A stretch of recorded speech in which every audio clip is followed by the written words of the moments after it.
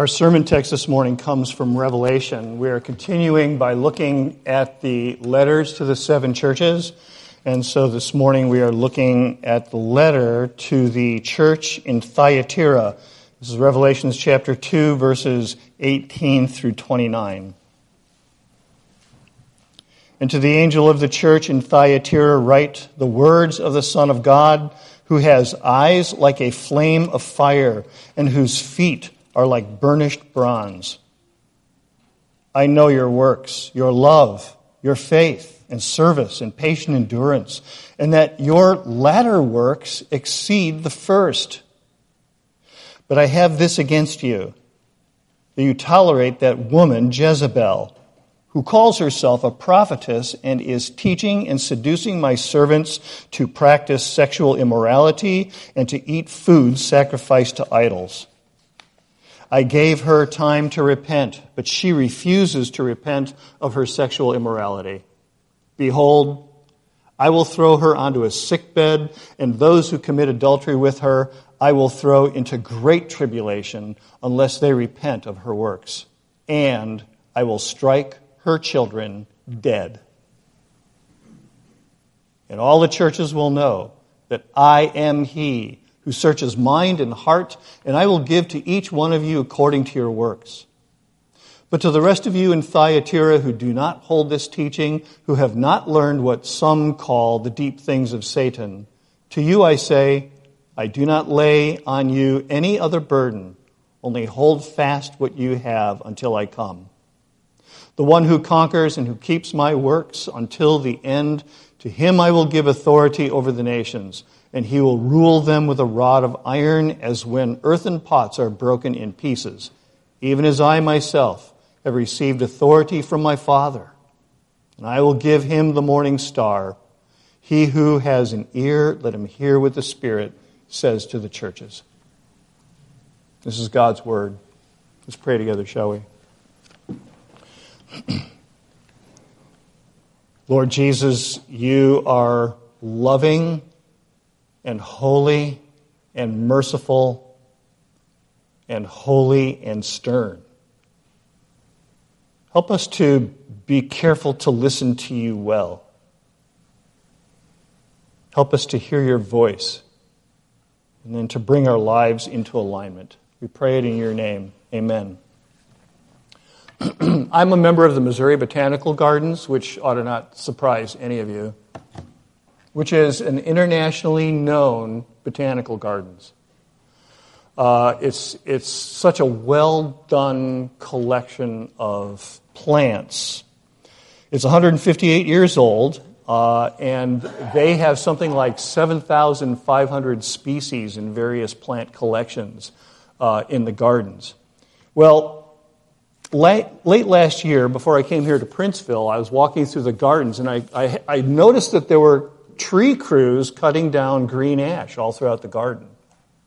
And I thought that was kind of a puzzle. I know that green ash trees have a struggle. But on a recent visit, I had the opportunity to meet the master horticulturalist, the chief horticulturalist of the gardens. He's a very knowledgeable, well-trained British guy who's in charge of these 7,500 species and the various plantings around the 30 acres of botanical garden.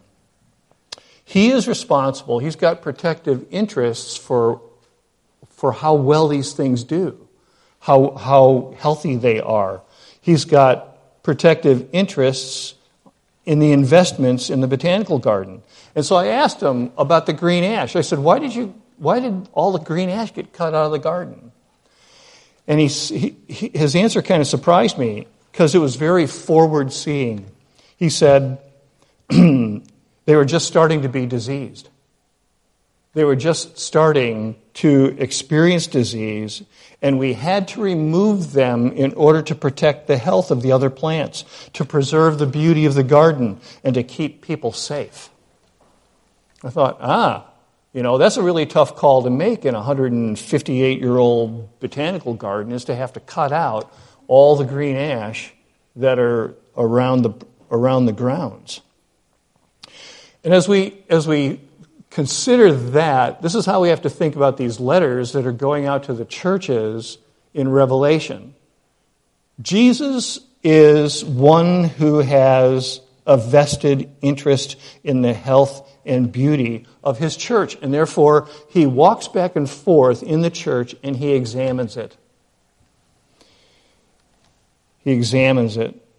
Deuteronomy 11:12 says this, "The eyes of the Lord your God are always upon the land of promise, from the beginning of the year to the end of the year." Beloved, the church is the land of promise now. This is the place where the promises are held. This is the place where Christ just pours out his grace. Those people who say, well, I don't really have to go to church to worship the Lord. Well, in part that's true, but their growth in grace is going to be truncated because this is where God works. This is where God pours his grace out upon people. Proverbs 15:3 says, "The eyes of the Lord are in every place, keeping watch on the evil and the good." In 1 Corinthians 2:10, "For the Spirit searches everything, even the depths of God." So the Holy Spirit right now is searching your heart and mind.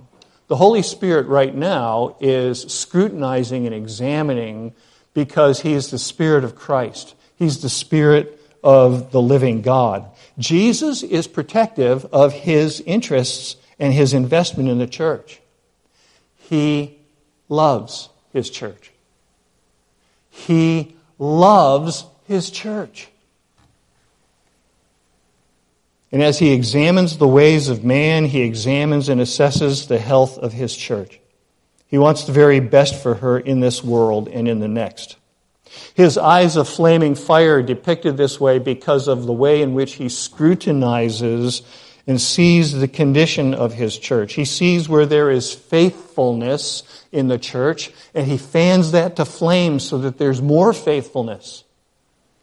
He also sees where there is unfaithfulness and hidden evil, taking steps to remove it before it becomes dangerous to the whole church. Which is why the warning is given that Jezebel will be thrown on a sick bed and that her children will be made dead. He cares about the health of his church. And so that's what's going on in these 7 letters. Jesus is examining his church, and he's pointing out those things that he says, you're doing this right and you're doing this well. Keep going. Keep going. But there are these other things that you're not doing so well, and you need to reassess. You better pull back and take a look at that. So now we'll turn our attention to Thyatira, which actually is probably one of the least important cities and the least important church, if you want to put it that way, in this collection of 7 letters. This was some backcountry town. It wasn't even on a main highway that you would come across the town as you were traveling down the main highway, like the Via Appia or the Via Media. It wasn't on one of those roads. It was off on the side somewhere. But you see, even though it's a remote town and you had to deliberately go to Thyatira, it was not someplace that Jesus overlooked. He sends this little church his letter. Now here's the application. There are no inconsequential places and there are no inconsequential churches in Christ's view. This might be an unimportant church, or Thyatira might have been an unimportant, or the least important church of the 7 churches, but it's not unimportant. It might have been the least important among those 7, but it's not unimportant. It was not overlooked. Princeville Presbyterian may seem like one of the least important churches in the state of Illinois. But it's not overlooked by the Lord Jesus Christ. He cares intimately about what goes on here. He cares intimately about who we are. And in fact, this church is not unimportant. It is a Reformed outpost. As you look north, as you look west, as you look east, for at least 70 miles, there's no other Reformed churches. We are important for where we are.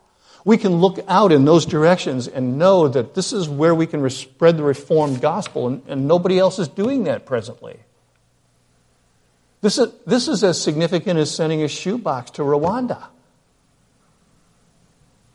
I could tell you a story about people whose lives were touched by missionaries when they were kids, and when they got older, they became so influential, they actually changed the policies of a country because they were loved by Christians. That's for another time. There's no inconsequential church in the earth, and especially for the position that we're in. So our faithfulness is important. Jesus sees you. Jesus knows you. He is delighted with some of the things that the church does, and he sees areas of improvement for this church. So there's a commendation here, and the first commendation is, I know your works, your love, and your faith, and your service, and your patient endurance, and that your latter works exceed the first. What a contrast to Ephesians, right? Oh, you guys are great with doctrine, but for heaven's sake, you've lost your first love. Come on back to your first love. That's what Jesus said to the church in Ephesus. But here, the commendation is, not only do you have all these good works, but you have been increasing over time. Your good works are improving. They're getting better and more beautiful. Excellent, excellent. Keep going. This is the kind of praise that every single church wants to hear. Now think about this. Look back over the last 6 years from when you first started Awana to where you are now. Awana is not a small potatoes ministry. You are touching the hearts of young people in this community. And true, they might not be attending this church, but that doesn't stop the power of the gospel.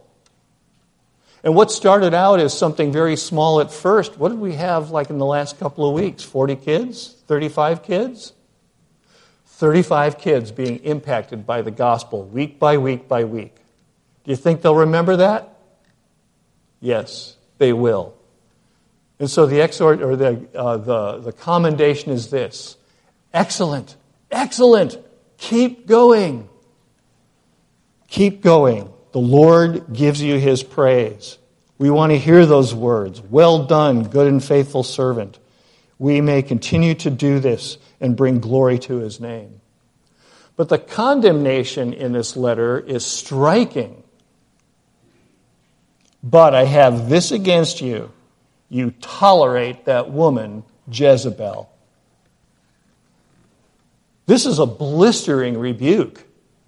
This is a blistering rebuke for this little church. It's really doubtful that there was any woman here that was actually named Jezebel. But it was known among these people that she was a model, a type, a symbol for great wickedness. Great wickedness. It's something that the church needed to make a connection to. Jezebel is notorious from the Old Testament. She was the daughter of the king of Sidon. Now, we might not ordinarily think that that's an important thing, but Sidon was an old Canaanite city. It was one of the cities that Joshua and the people of Israel were supposed to destroy completely, every living thing. And the Israelites were unable to do it because there was great wickedness in their worship, there was great wickedness in their religious practice. Well, this daughter Jezebel of the king of Sidon married King Ahab of Israel, that is, the northern tribes. The northern tribes gradually stepped away from God's eternal covenant because they wanted to do their own thing. They couldn't stand being bound to God through the covenant of David. They wanted to do their own thing. They wanted their own temples. They wanted their own priesthood. Friends, we're in danger of doing something like that always in our hearts. We're always in danger of doing that in our hearts. And we always need to be watching over our hearts that we would not step away from God's grace. Well, she married Ahab, and once she did that, she started introducing idol worship and sexual immorality into the country. And the people fell into it happily. She ruled over her husband with great ferocity. She actually did conniving works. She had a man killed just because Ahab wanted his vineyard. She was a woman of great wickedness. She began to suppress and eliminate the prophets of Yahweh. She was a profound evil influence. She violently imposed her religion on Israel. And so the original Jezebel was a model of idolatrous wickedness among God's people. So whoever this Jezebel was in the church of Thyatira, she was a source of wickedness. Wrong teaching and license. Through her practice and teaching, she made Christian liberty a plea for license among the people of God. And from this, she refused to repent. That's what we're told. But that's part A. Part B is more troubling. Look what Jesus says to his church. You tolerate Jezebel. What kind of a Christian church tolerates that kind of wickedness? I mean, seriously. Do we not love the Lord? Is he not holy? Are we not called to a holy life and to bring his glory into every corner of our lives? It's such a blistering rebuke. With all that this woman was doing in the church, those who were responsible for the spiritual health of the church were doing nothing about it.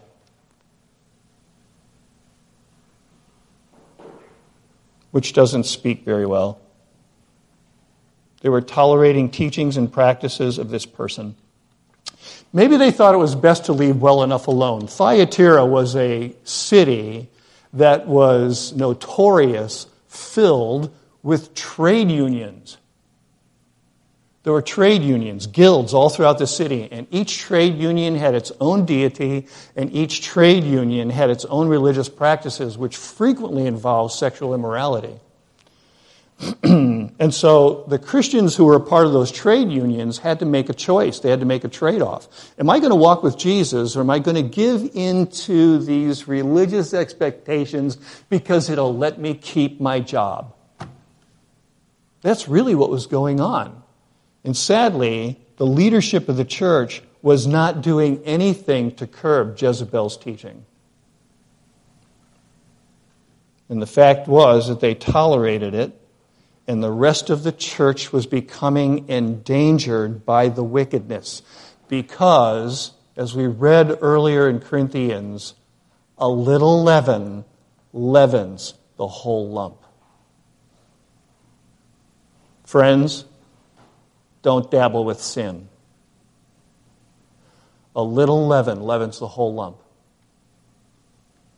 If you discover sin growing in your life and in your heart, run to Jesus and ask him to cut it out of you and kill it.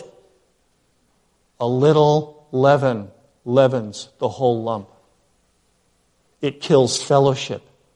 It kills prayer. It kills any interest and concern for the living God. Jesus looks at that and says, okay, the tree's not fully dead yet, but it's starting to die, and it's going to endanger everything around it. We have to cut it out. And so let's be faithful. Now, I'm telling you, church discipline is a difficult thing. Nobody likes church discipline. Nobody likes it. Elders and pastors don't like church discipline. First of all, it grieves us deeply. We would rather not have to do it. We would rather not have to say to somebody, you're acting as an infidel, and if you don't stop, we have to remove you from the church. Nobody likes saying that. But the fact is, Jesus expects it.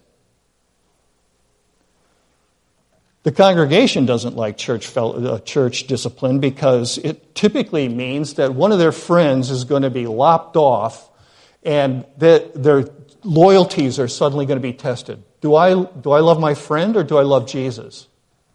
That's hard. We don't like church discipline, so everybody would just rather, let's just sweep this under the rug and cover it over and not do anything with it. Because invariably, if you confront one person with sin, and you call them to account, and you threaten to remove them from the fellowship, you're almost guaranteed to lose about 8 people. Because people think that their human loyalties somehow are as holy as loyalty to God or loyalty to Christ.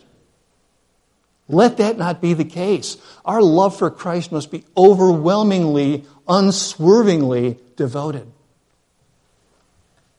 That's why Paul says to the Corinthian church, I've already assessed this man.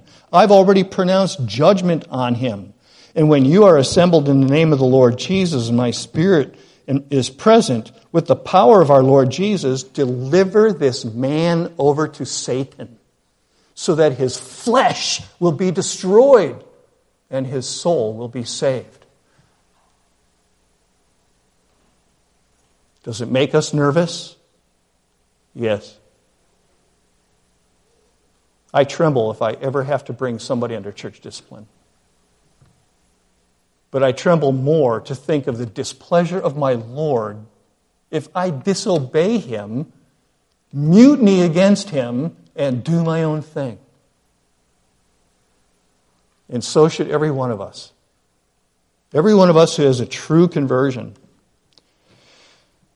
Church discipline is a necessary thing, even if it's uncomfortable. It's necessary for the people of God. It preserves the honor of Christ, for Christ is holy and his name is to be held up among us as holy. Church discipline protects the church from further corruption, and we are redeemed to be holy unto the Lord. A little leaven leavens the whole lump of dough. If somebody gets away doing, let's say, sexual immorality or some other kind of sin, well, how long do you think it's going to be before somebody else is going to want to do it? As the Proverbs say, when a sentence is not administered swiftly, the people run quickly to rebellion. So church discipline is a necessity. Church discipline restores true believers unto Christ by exposing their sin and leading them to repentance. True Christians. Jesus loves his church, and his flaming eyes go to and fro throughout the earth to preserve the holiness of those for whom he shed his blood. His blood is precious. His love is precious. His protective care is precious.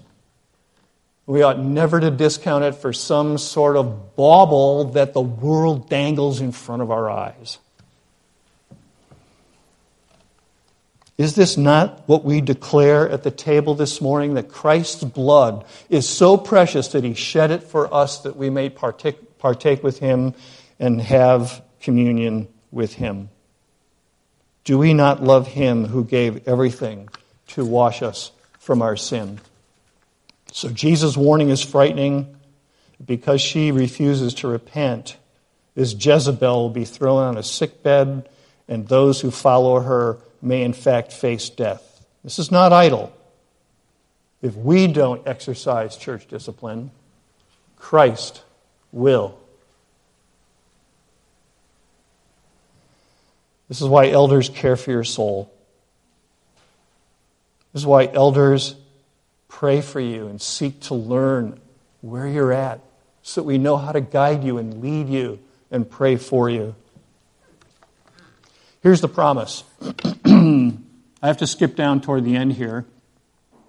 To the one who conquers and keeps my works until the end, to him I will give authority over the nations, and he will rule them with a rod of iron, as when earthen pots are broken in pieces, even as I myself have received authority from my Father, and I will give him the morning star. There's only one indicator as to who the morning star is in Scripture. It's the Lord Jesus Christ. If we overcome present operating evils and we exercise the proper kind of biblical church discipline before the Lord, and that's a whole separate subject which I need to address at some point. When we do that, then we receive the morning star. We receive Jesus himself, that fellowship and that intimacy with Christ, which means that we have communion with the Father and the Spirit as well. Jesus is the root and the descendant of David and the bright morning star, it says in Revelation 22. And so when he says, I'll give you the morning star, what he's saying is, I'll give you myself. You will reign and rule with me. If you will be faithful in ruling this little thing that the Lord has given you presently, I will give you to rule with me in the new heavens and the new earth with a rod of iron. What Jesus promises the church that conquers false teaching and the strong temptation to sensual license is to be seated with him, to have that sweet good fellowship with him, which is the heavenly riches reward. That's what it is. And that's reserved for us. A fellowship that we can enjoy with Christ now. Beloved, this little church, as faithful as what it was in doing good things, was in need of some serious spiritual discipline being exercised by the church leadership. May we learn the lesson of what this church has been rebuked for. May we be watchful and careful. Pray for us as your elders. It's a heavy responsibility. We are burdened by it, but pray for us that we would do this faithfully for the sake of the health of the flock and the honor of Christ. That we may have that kind of that we all may have that kind of fellowship with him by overcoming and being rewarded the morning star. May that be the marker of your life, that kind of love and obedience that the morning star will be set apart as yours.